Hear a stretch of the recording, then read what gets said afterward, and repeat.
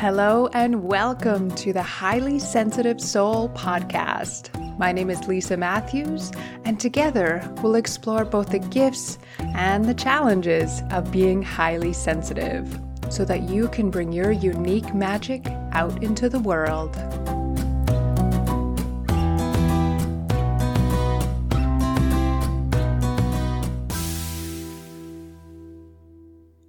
Hi everyone. I'm really excited to be back with another episode on something that I personally feel is really important. Now, sound sensitivity is so common in highly sensitive people. And while not every single person will experience this type of sensitivity, it is really common. So I get asked this question a lot, how to navigate life with a sound sensitivity. And I myself definitely have, I'll say I've been a guinea pig for a lot of different things, trying various things out because I am an extremely sound sensitive person. Now, I was actually really lucky to grow up with a highly sensitive mom, and she's also very sound sensitive. So right from an early age, I had it modeled that it's okay to be affected by sounds and that nothing is wrong with me. It's just something I have to learn to navigate. So given that, I'm really thankful that I, at least from an early age, had this sense of, yes, I know I'm affected by sirens and dogs barking and all these other things, and that's okay. Now, I know there are other experiences where you may have been seen as being too sensitive, or, oh, it's not that loud, or just get over it already, or any number of things that can be really hurtful to hear when you're struggling with something that is just too loud. Or if you're struggling with a sound that doesn't bother other people around you, but really bothers you. So I just want to name, even before we really get started, that if you've ever felt really different because you're the only one that's affected by a noise, if you've ever felt bad about your sound sensitivity, if you've ever felt like there must be no one else that is bothered by having a washing machine going 3 floors away that you can still hear, that it's okay. That you are not alone, and that there are so many of us that get to learn to navigate this challenge of sound sensitivity and the gift of sound sensitivity. So I'm going to get into that in a little bit. All right, I'm going to back up for a moment here and just check in. And normally I do at least 1 to 2 episodes a month. I know my last one was in July, so definitely a good time for another episode. And it's summer here. We've been taking a little bit of time away. I had a little holiday, which brought its own level of challenge, we'll say. Holidays are great and also really challenging as a highly sensitive. So I'll have another episode on that in the future because that's a really important part of life as well. So while it was great to get away, I definitely really needed my self-care practices. I was really thankful for the tools, the rituals, and just the understanding of what was going on when I felt overwhelmed or when I felt overstimulated when I was away on holiday. So it was really nice to be able to come home, to sink into my own space, to sink into my own practices. And while I'd managed as best I could while being on holiday, sleep was really disrupted. There was a lot going on. There was some unanticipated emotional events, we'll say, that went on. So it was a big holiday, even if it was only about 6 days. So knowing all of that, I was really grateful to be able to arrive home and to bounce back. Now, I'd planned for that. I'd allowed some time to really rest, to restore myself, to recharge. And it also highlighted some areas in myself that I can continue to learn and grow on. So while I'm not one for how shall we put this? Well, I'll rephrase it. It's really common in the personal growth world to always be fixing something, always be working on something, always be healing something. And I think it's really beautiful to just take a step back and go, I love where I'm at. Sure, I have other areas I'd like to work on one day, but I'm just going to really sink into the richness of my life that I've created and explore, live, be with where I'm at. So I'm not always in this like fix it attitude, but when areas are highlighted that I realize, ooh, I could work on that some more, then I reach out and I've reconnected with my counselor. And I definitely recommend having someone on your team. We need some support in our life, and it's really helpful to get that from either our friends, our family, or it's pretty awesome to get it from someone outside those places as well. I signed up for an online course. I joined another new community. You might have heard my cat meow in the background, possibly there. And it feels really good to be able to lean into the tools I already have, to have identified what needs to shift and what would be supportive for me, and then to find those resources. So I'd like to offer that back to you and ask, what would be supportive for you in the coming months? Now, I have had 4 different courses on the back burner, either in courses I've run before, or there'll be brand new courses. And there's been almost this sense of, I wonder what is actually going to be the most beneficial for people in their lives right now. And so I figured I would just ask. So keeping things really simple, I put together a little 2-minute survey. And basically it's just asking which elements of life are going to be most supported by these 4 courses. And they are grounding for highly sensitive souls, which is 12 practices for the physical, mental, and energetic aspects of your body. The next is chakra wisdom in everyday life, with knowledge, tools, and practices for beginners to learn how to work with their chakras at home and also deepen into their grounded intuition. Calm Body, Calm Mind really dives into nervous system knowledge, body sensation practices, and nature-based spirituality to rewire your responses to overwhelm, anxiety, and stress for deeper peacefulness and calm. And the last course that I've had on the back burner for some time is all about reclaiming your menstrual cycle, learning to dance with the rhythms of your changing energies, and to cultivate a relationship with your moon cycle for greater womb health, intuition, and self-love. So I'm curious, which of those jump out at you the most as being supportive for you now and in the coming months? While I'd love to run them all at one time, that's a little beyond my capabilities at the moment. So I just felt like just putting it out there in a really simple little survey, as I've mentioned. I'll give the link in a moment. And if one of those courses or even more than one jump out at you and you're like, yeah, I think that would really support me on my personal growth journey, on understanding my sensitive self, then I'd love to hear about it. I'd love to offer things that are really timely and really helpful. So these are the 4 that have shown up.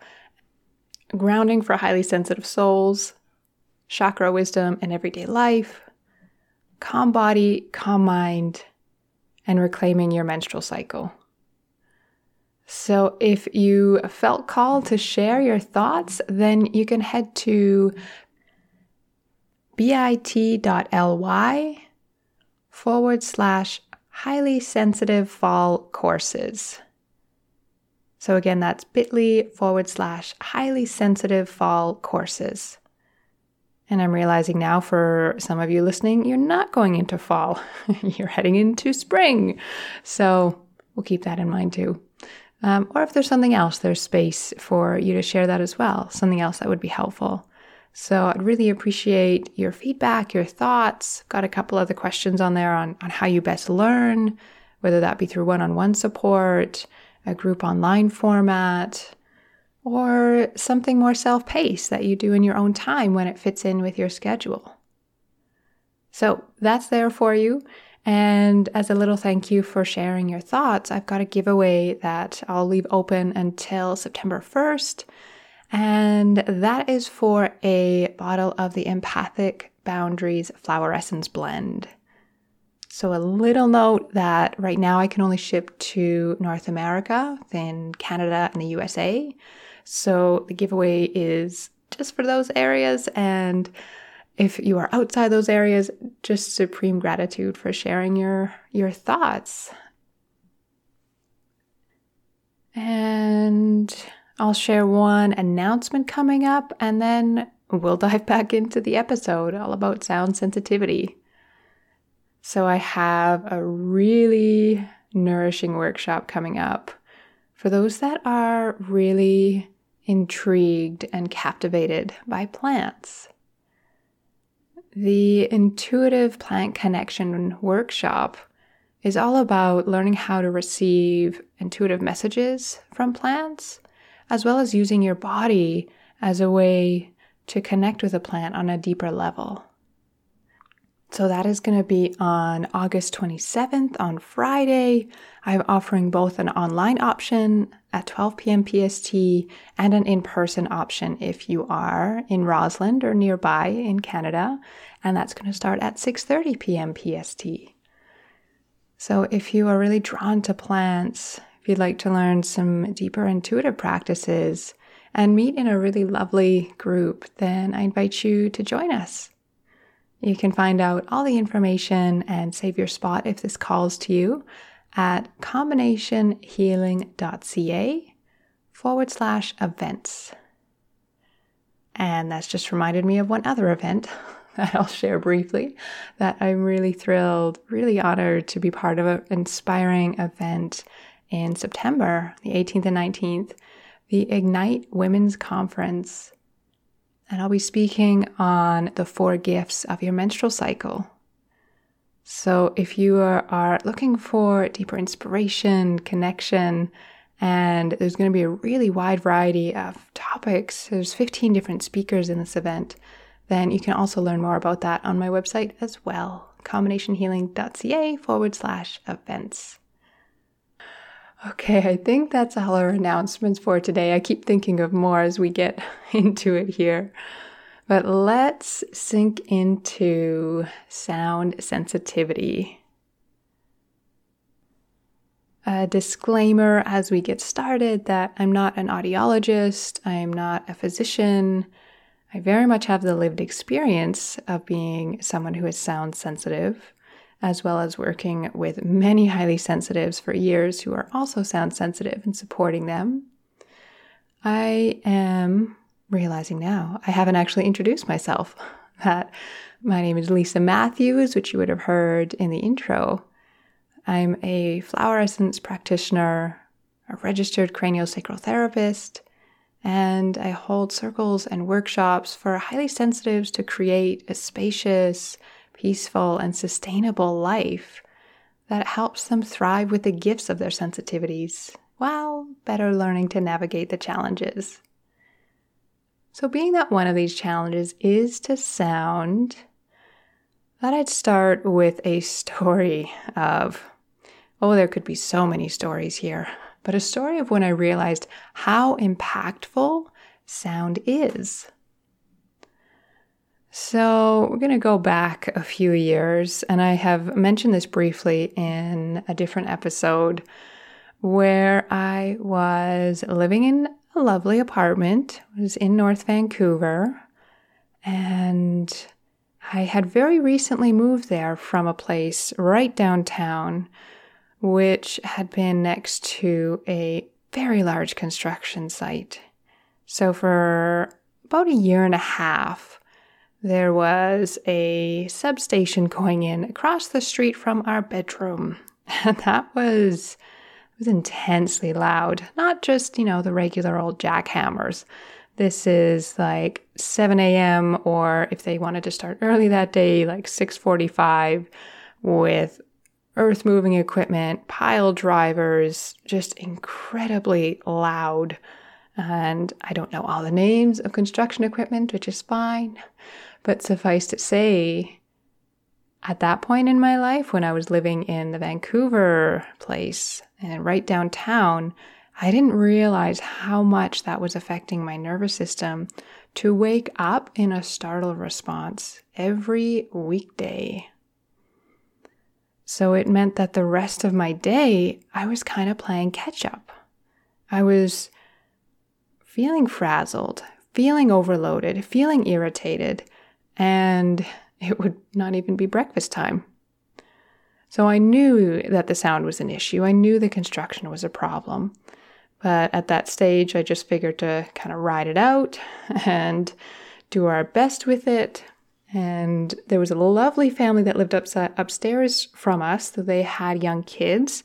So I had the interesting experience of living with the not so much pitter-patter of feet, but a lot louder than pitter-patter of young children running and playing and just being themselves.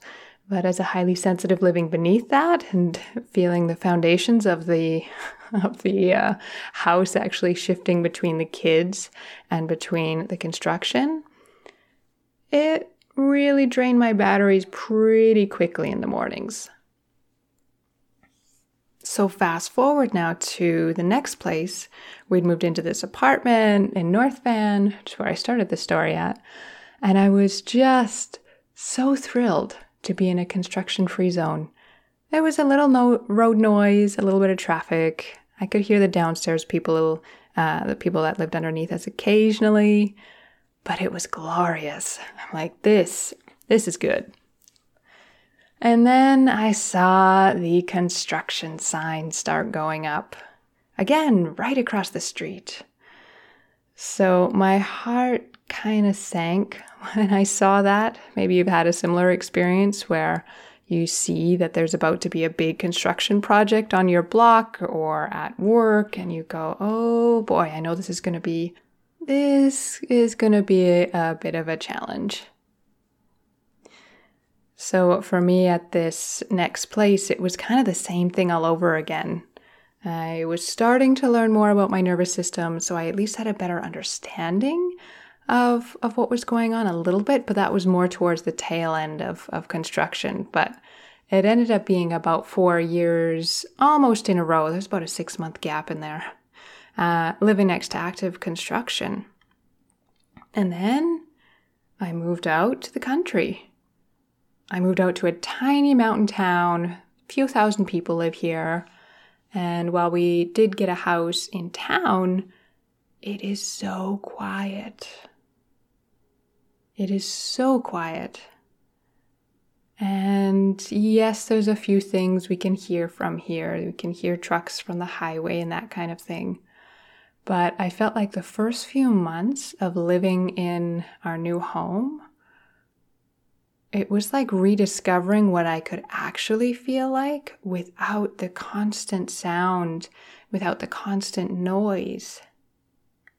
I didn't really take a lot of measures to care for myself from that sound-sensitive perspective when there was construction. And I know a lot more now than I did then. And at the same time, it's very eye-opening to see the difference between having this quiet space now. And I felt like I was just in recovery for quite a while after moving out here. So that isn't to say that you have to give up your place in the city and move to the country to find relief. Because I'm going to go through 10 sound strategies that you can bring into your life. You can play around with, you can experiment and see what works for you. I wish I'd known some of these back then, and I'm really thankful to be sharing them with you today. So I'm really on a mission to support highly sensitives in all of their beautiful sensitivity, helping us to navigate things that may not be perfect. We may not feel 100%, but if we can make it even just a few percent better, a little bit more easeful on our nervous systems, then we can feel so much more like ourselves, and we can really enjoy our life at a brand new level. So I've shared a little bit about sounds that I struggled with in terms of the construction. That one's pretty obvious. But I'm going to go through some of the sounds that, and this is not an exclusive list, that you may struggle with or you may have a challenge with. This is from my own experience. This is from people I've worked with. This is from researching online. And there's a range of sounds that can affect highly sensitive people. And they can be affected in different ways. So some are more sensitive to kind of those quieter sounds. The hum or flicker of fluorescent lights. I say flicker, and I know that's a visual, but I hear it almost like a flicker in my ears sometimes. Like it's not always constant. Ticking clocks, air conditioners, computer fans. Sometimes I learn to, in a sense, cancel out or not notice my computer fan as much, and then it'll change pitch, and then I'm like, oh, just aware of it again. The hum of the fridge, which I mention a lot because I have a surprisingly loud fridge. It's not something we knew about when we bought it, but for now, I have some ways that I navigate that. There can be things like the washing machine or the dryer, even if it's a few floors away, and just hearing that constant noise or that slight change in the noise. Having your pets or animals licking or grooming can be something that really bothers some people. And certain people's voices or even one's own voice can be challenging for some highly sensitive people. One that we know all too well that can be, we'll say, a bit of a challenge is phone notifications or ringing or a ping. And that's sometimes for a few reasons. Sometimes when your phone goes off, there's that sense of, what does someone need from me? What does someone want from me? And needing to navigate that. Or just the unknown. I don't know who this is. So I feel like phones are a special category. But having a soothing phone notification, if you use them, really helpful. Mine is usually on airplane mode, and I check it at certain times throughout the day. It's also basically set to do not disturb unless I'm expecting or needing it to be off that. Louder sounds, things that are much more obvious that people would expect those that are sound sensitive to maybe have a problem with, are fireworks, ambulance sirens, car alarms. I mean this very nicely, crying babies, motorcycles, especially Harleys, lawnmowers, whippersnippers, big trucks going by, barking dogs, the sound of horns, and I mean that it could mean a car horn, but I mean that in an instrumental sense, like the French horn. I have different instruments I prefer listening to, though it's a very nice instrument in its own right. If you're a French horn player, that's wonderful. I prefer soothing piano, but that's just me. So I'm going to invite you, now that I've listed this rather long list of sounds that can be bothersome, I invite you to tune in and notice your nervous system and your inner sensation right now. It may have brought up a little bit of agitation, even just hearing about these things. So if you'd like to just take a brief pause with me and a brief moment, rather, to allow yourself to notice your feet on the floor. And if you have a nice window that you can look out at a tree or something that is nice to look at. I know I can go over and look at my cat sleeping, so that always feels nice. And if you feel comfortable, if you're in a place where you Feel like you can bring your hands gently to your heart or to your belly. Wherever your hands are kind of intuitively drawn to.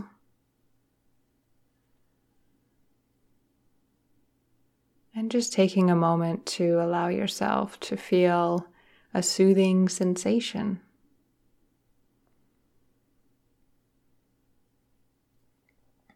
Now, you may not have had any reaction after listening to that list of sounds.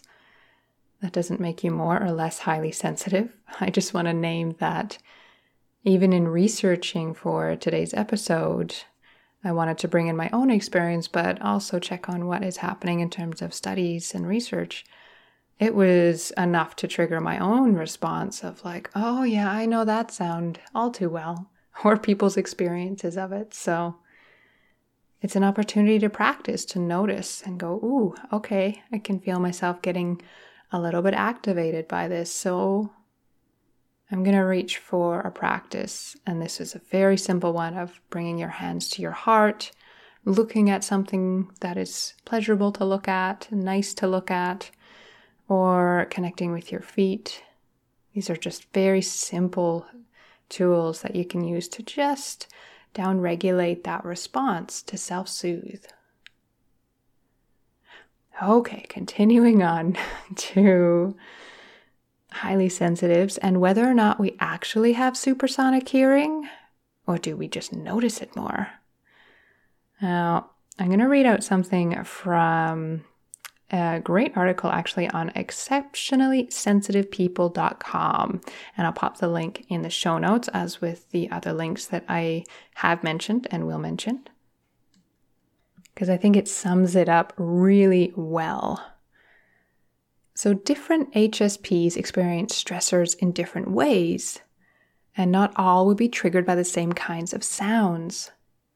In general, however, HSPs are more sensitive to noise than regular people. It becomes a pressing issue that bothers them a lot. The general trend is that repetitively mechanical or electronic noises distract highly sensitives, stopping them from focusing on work, being productive. I'm just going to add in here, adding to the stress level or potentially your anxiety level throughout the day. Okay, back to the article. Whether HSPs have ears that pick up sound better than other people is yet unclear. However, HSPs assert that they are psychologically more sensitive to sound in their environment. HSPs notice sounds and then process them on a deeper level than other people, and this consumes their mind. HSPs like having quiet environments, and sound-based distractions can reduce their efficiency drastically. They may also feel overwhelmed, grumpy, and irritable. So I think that brings up a really good point that having an emotional response, feeling anxious, feeling angry, feeling annoyed, or just even a fearful sensation, this can actually be a common and normal response for a highly sensitive person after hearing a triggering sound. Remember, maybe, way back in the first episode, if you've had a chance to listen to it. If not, you're just joining us, welcome. I mentioned that the term highly sensitive person is sometimes referred to as a person with sensory processing sensitivity. So our senses and the way we process them, we're just really sensitive. So I think of the HSP trait as having different kind of overlapping circles, overlapping groupings of parts of the trait. Some are more sensitive on the emotional, empathetic, compassionate side to other people, find it perhaps hard to have that boundary and claim their own needs. Some highly sensitives are more sensitive on the senses side. So what we hear, what we see, what our actual physical sensations are. The dial may be turned up really loud. Some highly sensitives, it's a bit more about the inner dialogue, our self-talk, being really deeply reflective and always searching for meaning. Now, some of us are sensitive in all of these areas. But I wanted to bring in that mini recap of the different layers of being highly sensitive, and there's more, just as a mini recap and summary there. Because when you think about this from a sensory side, what our brain and nervous system is just processing and understanding that we are more prone to overstimulation, just too much for our senses. It's like when your computer freezes because you have asked it to do too many things at once, and it's like, whoa, it just kind of freezes. That is instead in us often where we would feel maybe angry or fearful or irritated. We may not realize it's the sound in the background that's making us feel irritated and displace that feeling onto a situation or a person. So it can be kind of complicated. So it looks like right now in the research that we tend to notice what we hear more. We have a different experience of it. That is not actually clear if we have supersonic hearing yet, like if we physically hear better. But there is a lot of evidence showing that we have more of a noticing of sounds compared to the average person. So this is, especially the sound sensitivity, one of the most common elements of the trait that I hear back from people about. I have a quiz on what is your most sensitive sense, and you can check that one out if you like at bit.ly/quiz for, as an FOR, HSPS. So quiz for HSPs. And again, I'll pop that in the show notes. And that can be a really great self-awareness exercise to realize what your most sensitive senses are. And the most common one, as I mentioned, that I hear back is on sound. So the reason why I brought in both those elements of it being fairly common in HSPs and that our nervous system is really noticing this sound is to bring in our first sound practice. Now, I was actually going to bring this in later, but I'm going to start us off actually with it. And the very first practice is self-compassion. Is to realize that you are wired differently than the average person, than the majority of the population. And that while the world isn't designed for you, you can still create a beautiful, spacious, intentional life. It might just need a bit more conscious work on your part to create that life in a way that's supportive. But I invite you in this first practice, this first of 10 sound strategies, to allow yourself and extend some compassion to yourself that, wow, not everybody experiences this.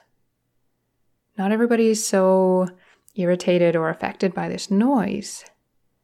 And I remember that there are others who are just like me.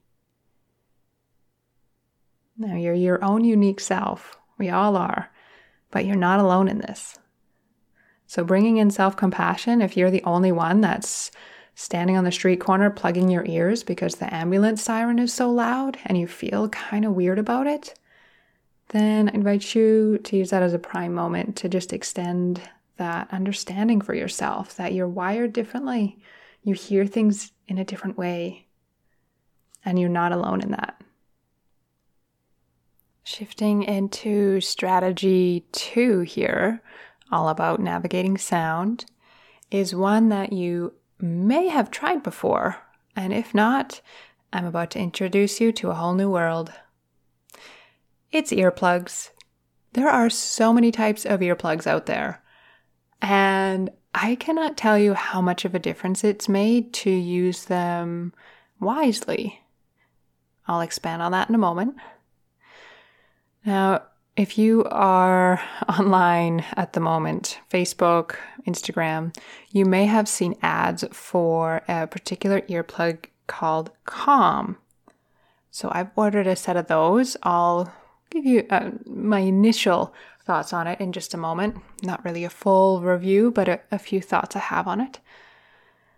Now, when we have earplugs, And when we have them that are comfortable, they're available, we know that they're in our bag, it can be a really helpful thing to just we're just turning that sound down. Now, my first experience with this was actually way back in my early 20s when I was going to a lot of concerts. Really loved live music. Still do. Don't get quite as much live music out where I live now. That's okay. And I used to remember just having my ears ringing when we got home, and I knew that's not the best thing, not so good. So it was actually my partner who found something called Hearos, Hearos. And they're actually originally marketed for musicians because they dampen sound down fairly uniformly. Some earplugs kind of take out certain frequencies, which is a bit more what calm earplugs do, or earbuds. I don't know what to call them now. That's okay. But the Hearos, I find, just dampen everything down. So on my recent holiday, I was actually out in Vancouver, and I definitely made sure I had my earplugs. So I used them in times when I knew I'd be in a loud environment. And I don't always do this, but I used them when I knew I'd be in a loud environment because I knew I was already going to be a little bit more outside my normal self, a little bit more stressed, a little bit more sleep deprived. And I feel that when one's nervous system is already in a stress state, that it makes their sound sensitivity more acute.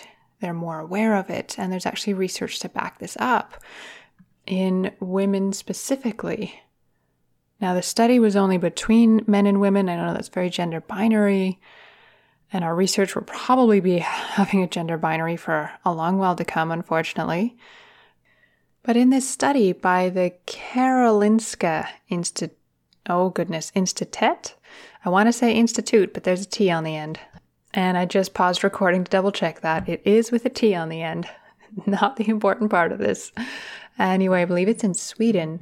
And they took a group of 348 people, 208 women and 140 men. And there's a fairly wide age range with these people. And they assess them for having a low, medium, or high level of emotional exhaustion. Once they'd worked out what a person's stress level was, they induced a stressful experience, either physically or mentally, and nothing too intense, like holding ice for a short time or having to perform in front of people while being observed. So these are still relatively mild stresses, though ice is really cold. So when it comes down to the results, they found that women with a high level of emotional exhaustion exhibit higher sound sensitivity after an experimentally induced stress exposure than those who are not exhausted. So what one of the researchers, Dan Hassan, hopefully I'm pronouncing your name right, had to say was, when you are hypersensitive to sound, some normal sounds, such as the rattle of cutlery or the sound of a car engine, can feel ear-piercing. Given how common it is for people to work in environments with different kinds of disturbing sounds, this hypersensitivity can be really disabling for certain individuals. So it was interesting, and I would love further research on this as to why there was a difference between the women and the men. So I'm very curious to see, maybe they'll do some further research on this. And this wasn't on highly sensitive people, this particular study. But I still found it a useful layer to bring in. So given that we know from this research study that women can have a higher response to sounds when they're already stressed, specifically from the study, high levels of emotional exhaustion, which can be quite common to highly sensitives. We have a really emotional life.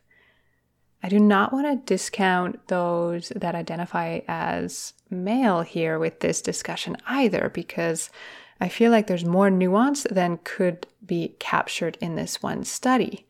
And it's not huge. It's a few hundred people, but it's a reasonable enough size. So I'm going to layer in this part of our nervous systems being stressed or our nervous systems already being activated in fight or flight, and how that could potentially increase our sound sensitivity. So it's a great time to use earplugs. Now, I'll use earplugs sometimes at home throughout the day, and I'll use earplugs out in noisy environments. I'll use them when I know I'm stressed and need some extra self-care. Now, when not to use earplugs. Remember before I said something about using earplugs wisely? So I want to expand on that. That if we wear earplugs 24/7 all the time, that might be a bit uncomfortable, but on a practical level anyway.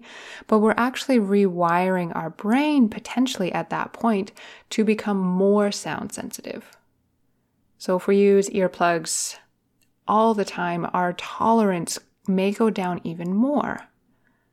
Now, if you've had that experience, we can go the other way. Remember, your brain is rewiring, it's reshaping itself, depending on the inputs, depending on your experiences. So you can undo that, but at the same time, this is why I'm mindful of when I use earplugs. And I'll go through phases where I'll use them for a period of time every day, and then I might not use them for weeks.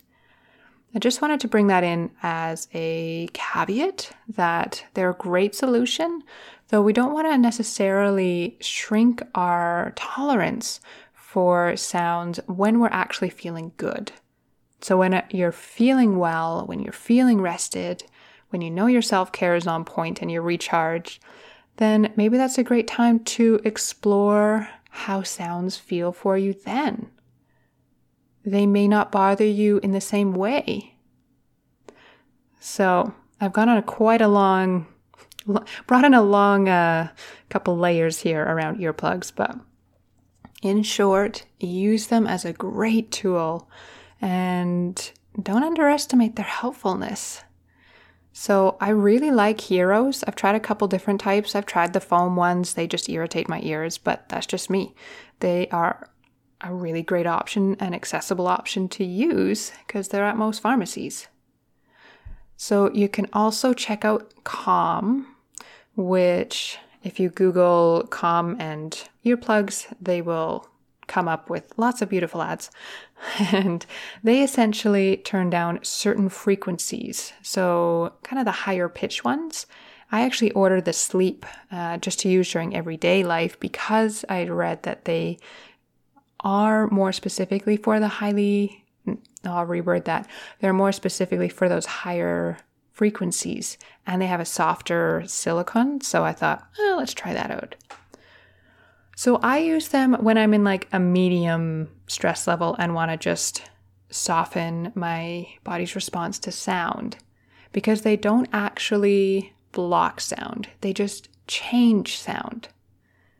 Now, this isn't any type of technical review of them, so I'm just going off of what I had read and researched before, so feel free to do your own research on it. I'm not affiliated with them or anything like that, but I really wanted to try them out. So I like them. They have a place for me, but I definitely use my Heroes more because usually when I want to reach for earplugs, I just want to turn the sound down, and it actually reduces sound by a number of decibels with using the Heroes.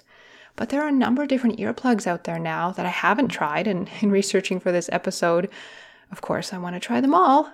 So one is by a company called Alpine, and they have a very similar shape to the Heroes.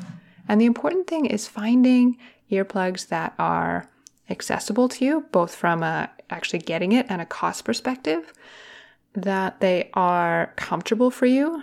I usually find after 2-3 hours, I want to take any earplug out, and that you allow yourself the chance to try a few different ones.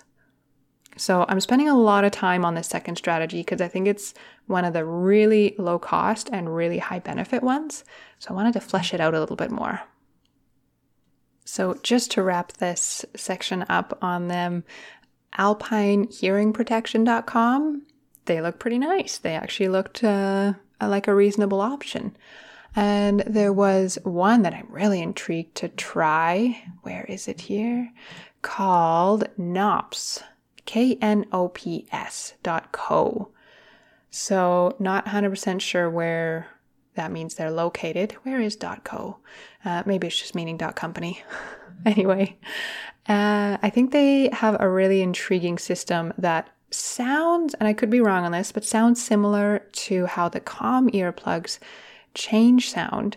And Knops takes that a step further. So you have 4 different options with your ability to change sound and essentially turn down the sound. But both Calm and Knops, I hope I'm pronouncing that correctly, are not electronic. So, of course, there's noise canceling headphones. For me, I don't feel calm when I put those on necessarily. They probably have their time and place, like long haul flights. I haven't been on one of those in a while. Probably won't be on one of those for a long time. But in general, I find just straight up earplugs that have a non-electronic base a really helpful thing to use. Okay, that was a long one. We'll go a little faster through the rest of these here. But I'm going to shift into the sound strategy number 3, which I've kind of alluded to, and that is self-care. That's having a well-rested body, a nourished nervous system, because I know I can better navigate sounds that way. And when I'm feeling frazzled or overwhelmed or like I'm in a stress response, I know my tolerance is down. I know I notice things more. So I tend to use earplugs, say, at the end of the day for having dinner, sitting in the kitchen, and I'll pop in some earplugs then, and it's almost instantaneous. So I invite you to notice your body's response. It's not totally perfect, but it's helpful. I feel my shoulders relax. I feel my neck soften. So use your really sensitive gifts of awareness to notice if it's helpful. Now, when I'm referring to self-care, this is a massive topic and also a simple one. How do you design your life to support your sensitivities and care for yourself? What tools work really well for you? What do you know has been useful in the past, but maybe you've forgotten about or just gotten out of the habit of? The basics like sleep, eating, having appropriate amounts of rest time in the day, because we need more rest time than other people, the majority of the population, just to really relax and recharge and process everything. So self-care is really my jam.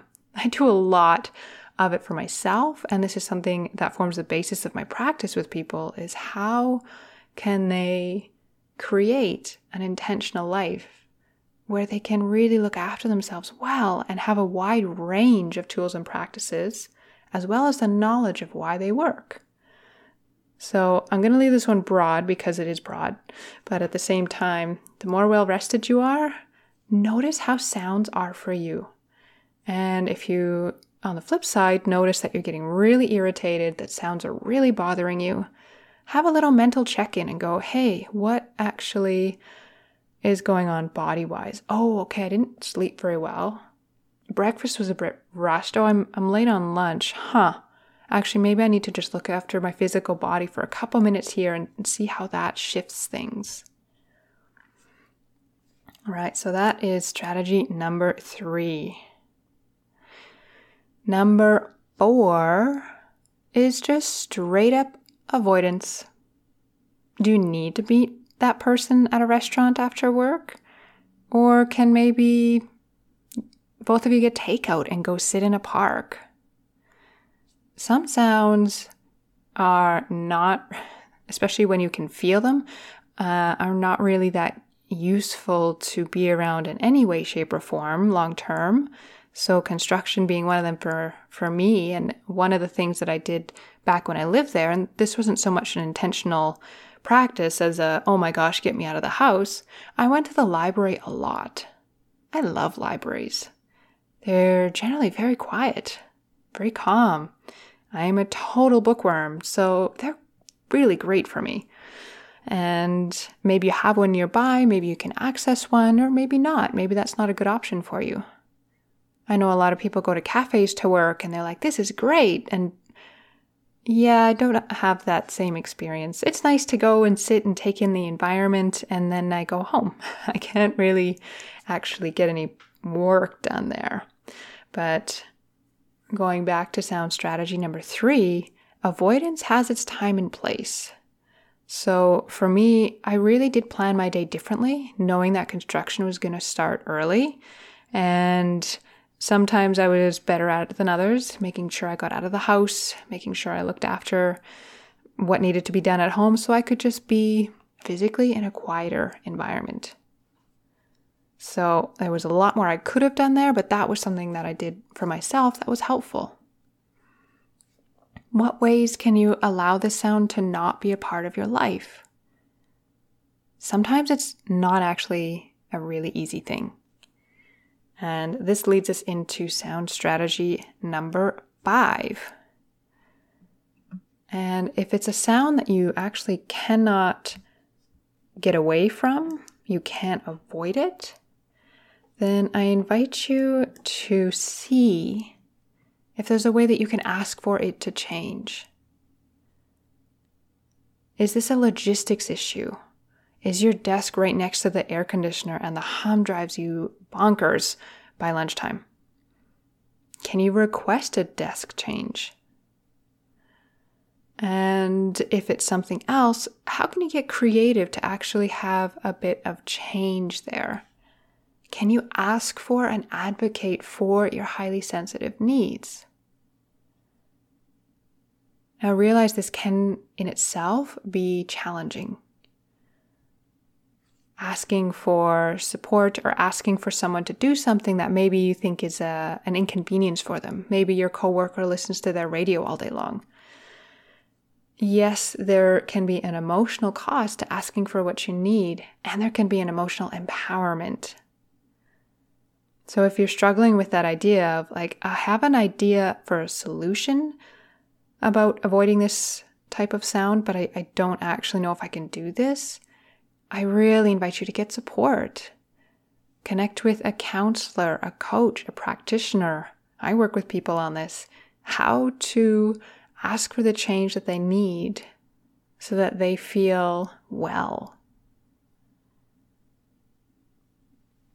So that is sound strategy number 5. Ask for what you need. And moving on to number 6. This sounds too simple to be effective, but I invite you to try it out because it is surprisingly helpful.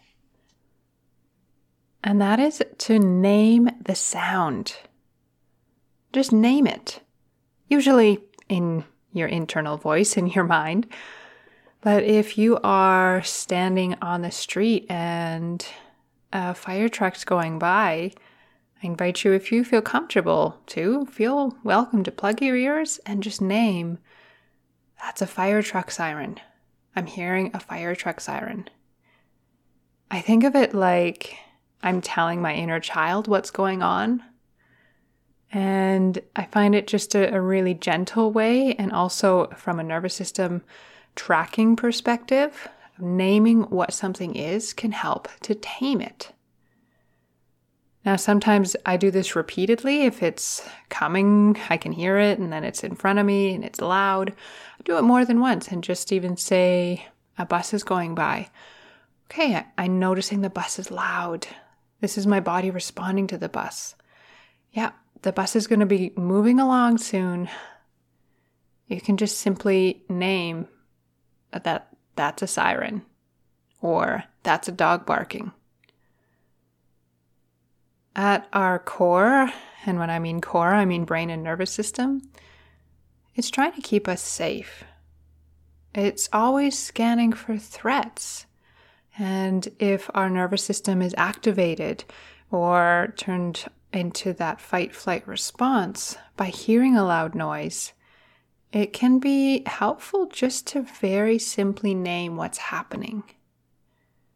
Will it make you feel totally zen and calm?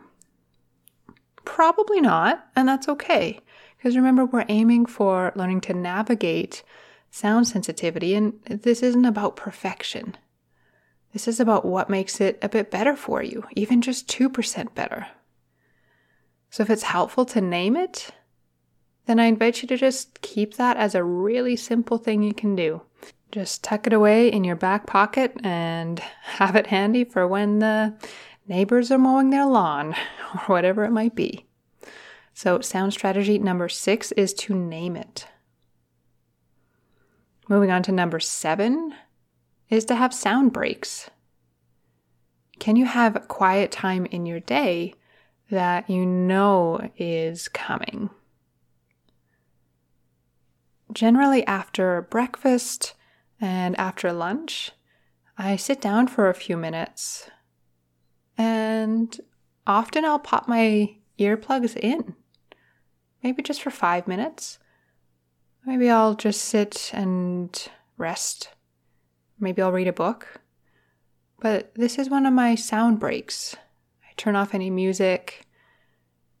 If I really want to make it a full sound break, I'll close the windows and definitely put in earplugs. Or if I just want a simple one, I may not reach for any of those, but I'll just sit and have nothing else really making a huge amount of noise in that moment. Using that time as just quiet time in your day can be really restorative. So can you plan in, say, a 5-minute sound break in your day? If you are in an office and it's noisy and you have a single stall bathroom, it may feel a little weird. It's not the nicest place to hang out, but some bathrooms are surprisingly nice. I spend a lot of time in there as escape strategies and just pause places. So can you just spend 2 or 3 minutes in the bathroom, not needing to do anything, but just in quiet?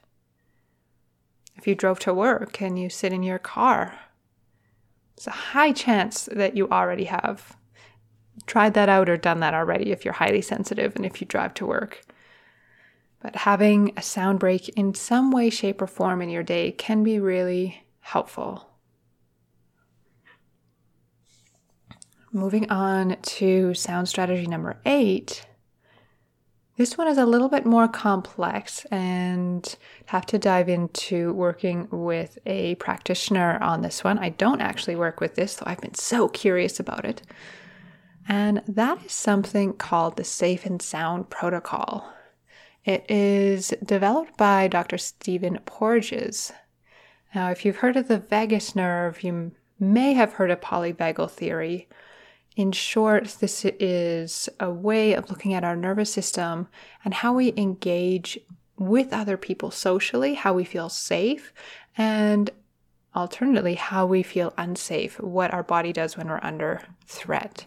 So polyvagal theory is well and truly a whole episode, but it's something I talk about more in the courses that I offer and in sessions with people. Have a Google, have a YouTube look if you're interested, because it's really the science of feeling safe. So it can be a really interesting thing to start to work with our vagus nerve. And polyvagal theory, meaning more than one vagus, a dorsal and a ventral side to our vagus nerve, the back and the front. So I won't get into too much of it in this moment in time. However, he has developed a protocol, and it actually was originally researched, I believe, for children with autism.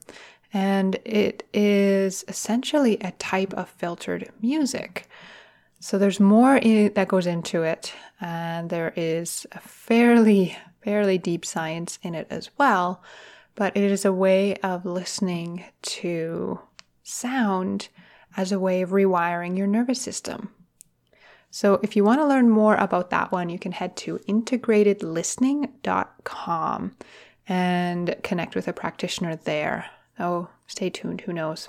Maybe this will be something I offer one day because I've heard about it for years and been really intrigued by it. So something to look into that is a little bit more specific.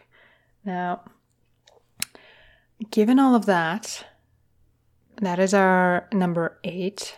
And given that I haven't talked about flower essences yet, I definitely am going to bring those in now. So going from the straight science more into the nature-based spirituality, that's how I roll. So we're going into sound strategy number 9, and that's on flower essences.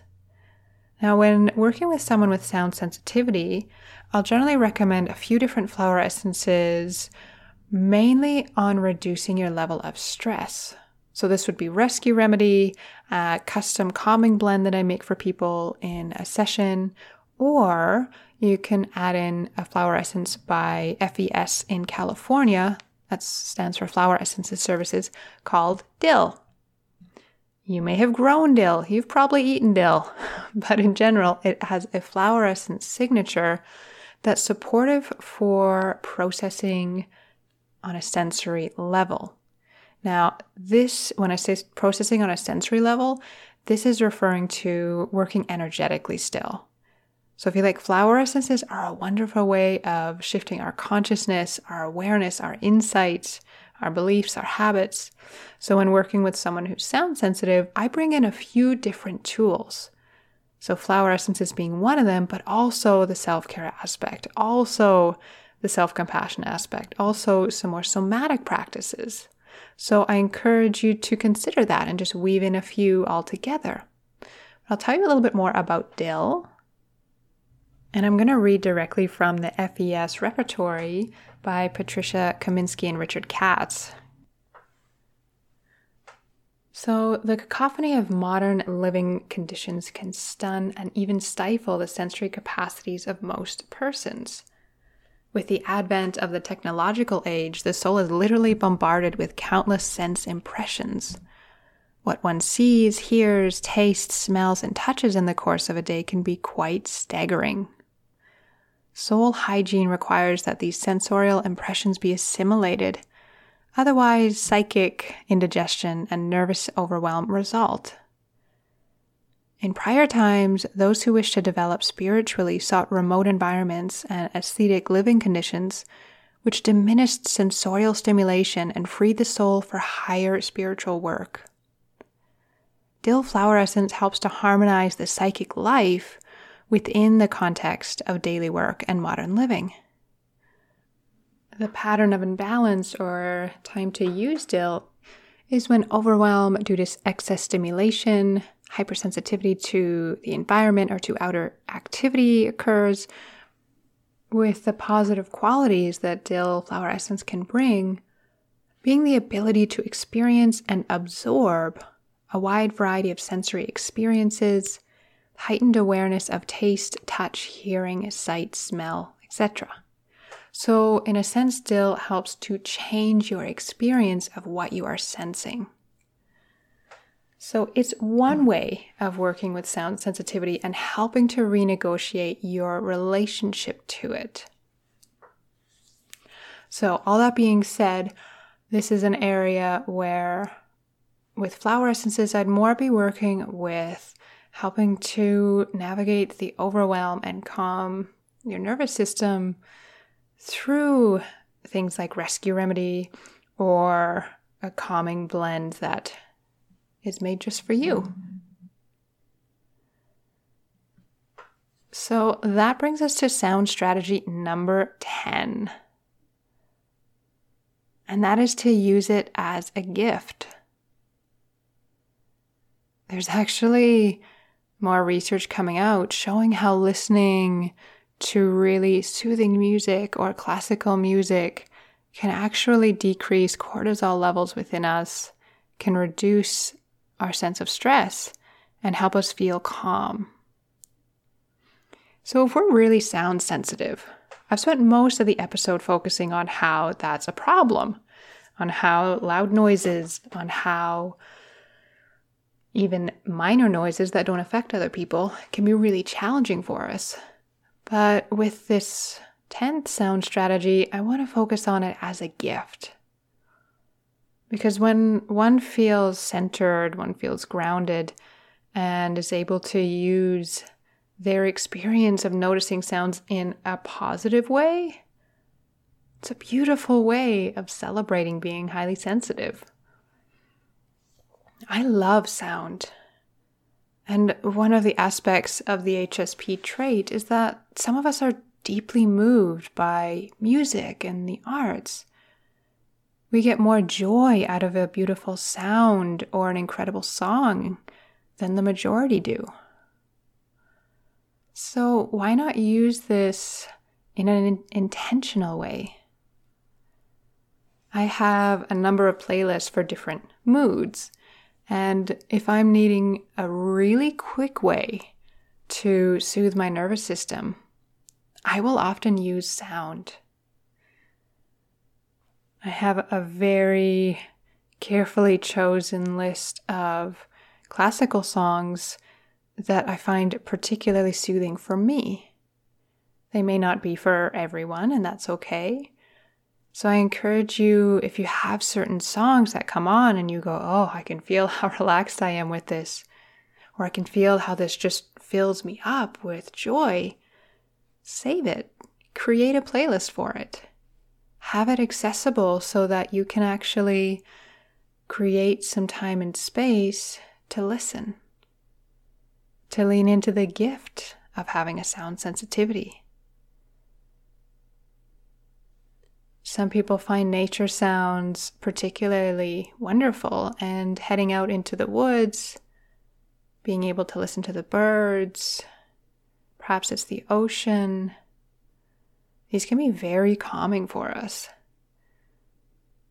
So just like some sounds that can really ramp up our stress level, other sounds can really turn it back down. So use that as a practice and as a simple strategy to bring more calm into your day. So there are 10 different sound strategies you can use. You can pick and choose what works for you, and I'll review them briefly here as I move towards a wrap up because I see time is going along. I knew I had a lot to say on this and I haven't even actually gotten to all my notes. So it's a big topic. It's one I speak a lot more about. I go more specifically into it in the Calm Body, Calm Mind program because it's a big part of being able to self-regulate, self-soothe, and celebrate being highly sensitive. So the strategies in order, the first was self-compassion. Second was earplugs. Third was self-care. Fourth was avoidance. Fifth was asking for what you need. Six was to name it. 7 was to incorporate sound breaks into your day. 8 is the Safe and Sound Protocol by Dr. Stephen Porges.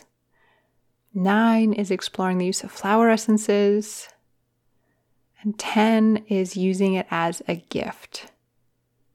Listening to music, listening to sounds. Oh my gosh, cat purring, the best for me anyway. I know for others it doesn't work very well for them.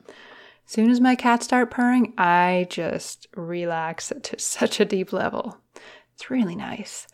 Can you tell you're talking to a cat person? I bring them in a lot. I love dogs too, but right now we have 2 furry felines.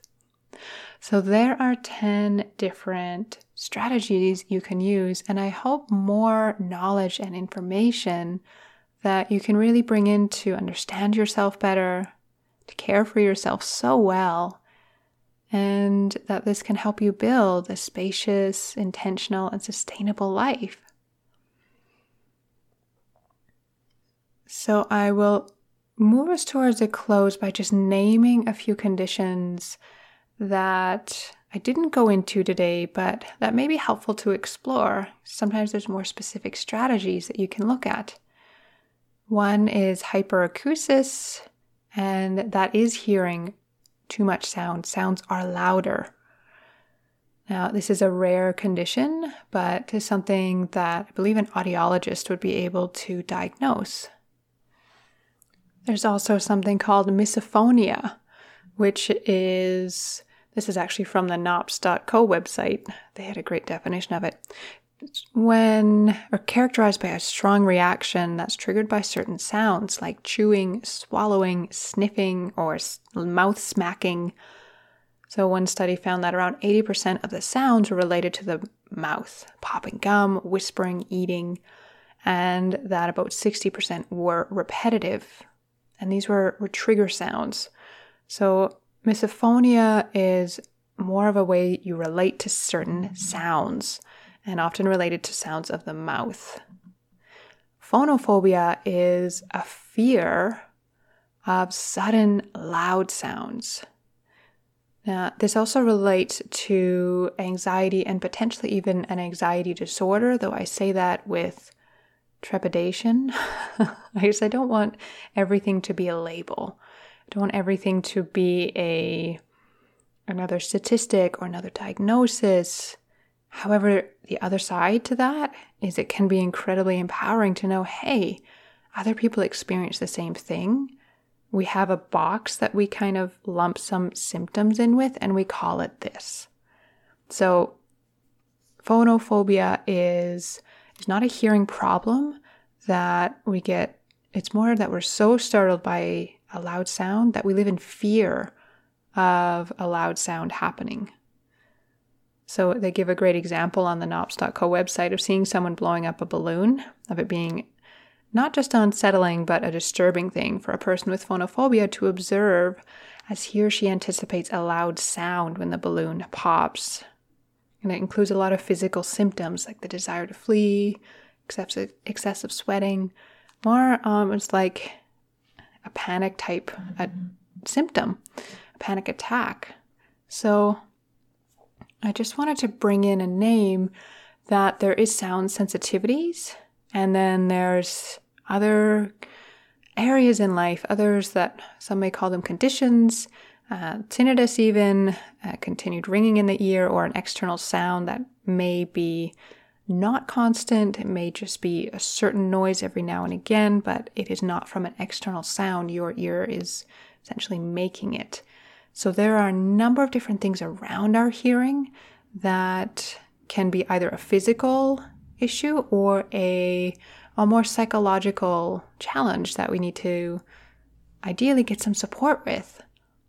So if you're sound sensitive, allow yourself to sink into these strategies, but also make sure that you've covered all the bases.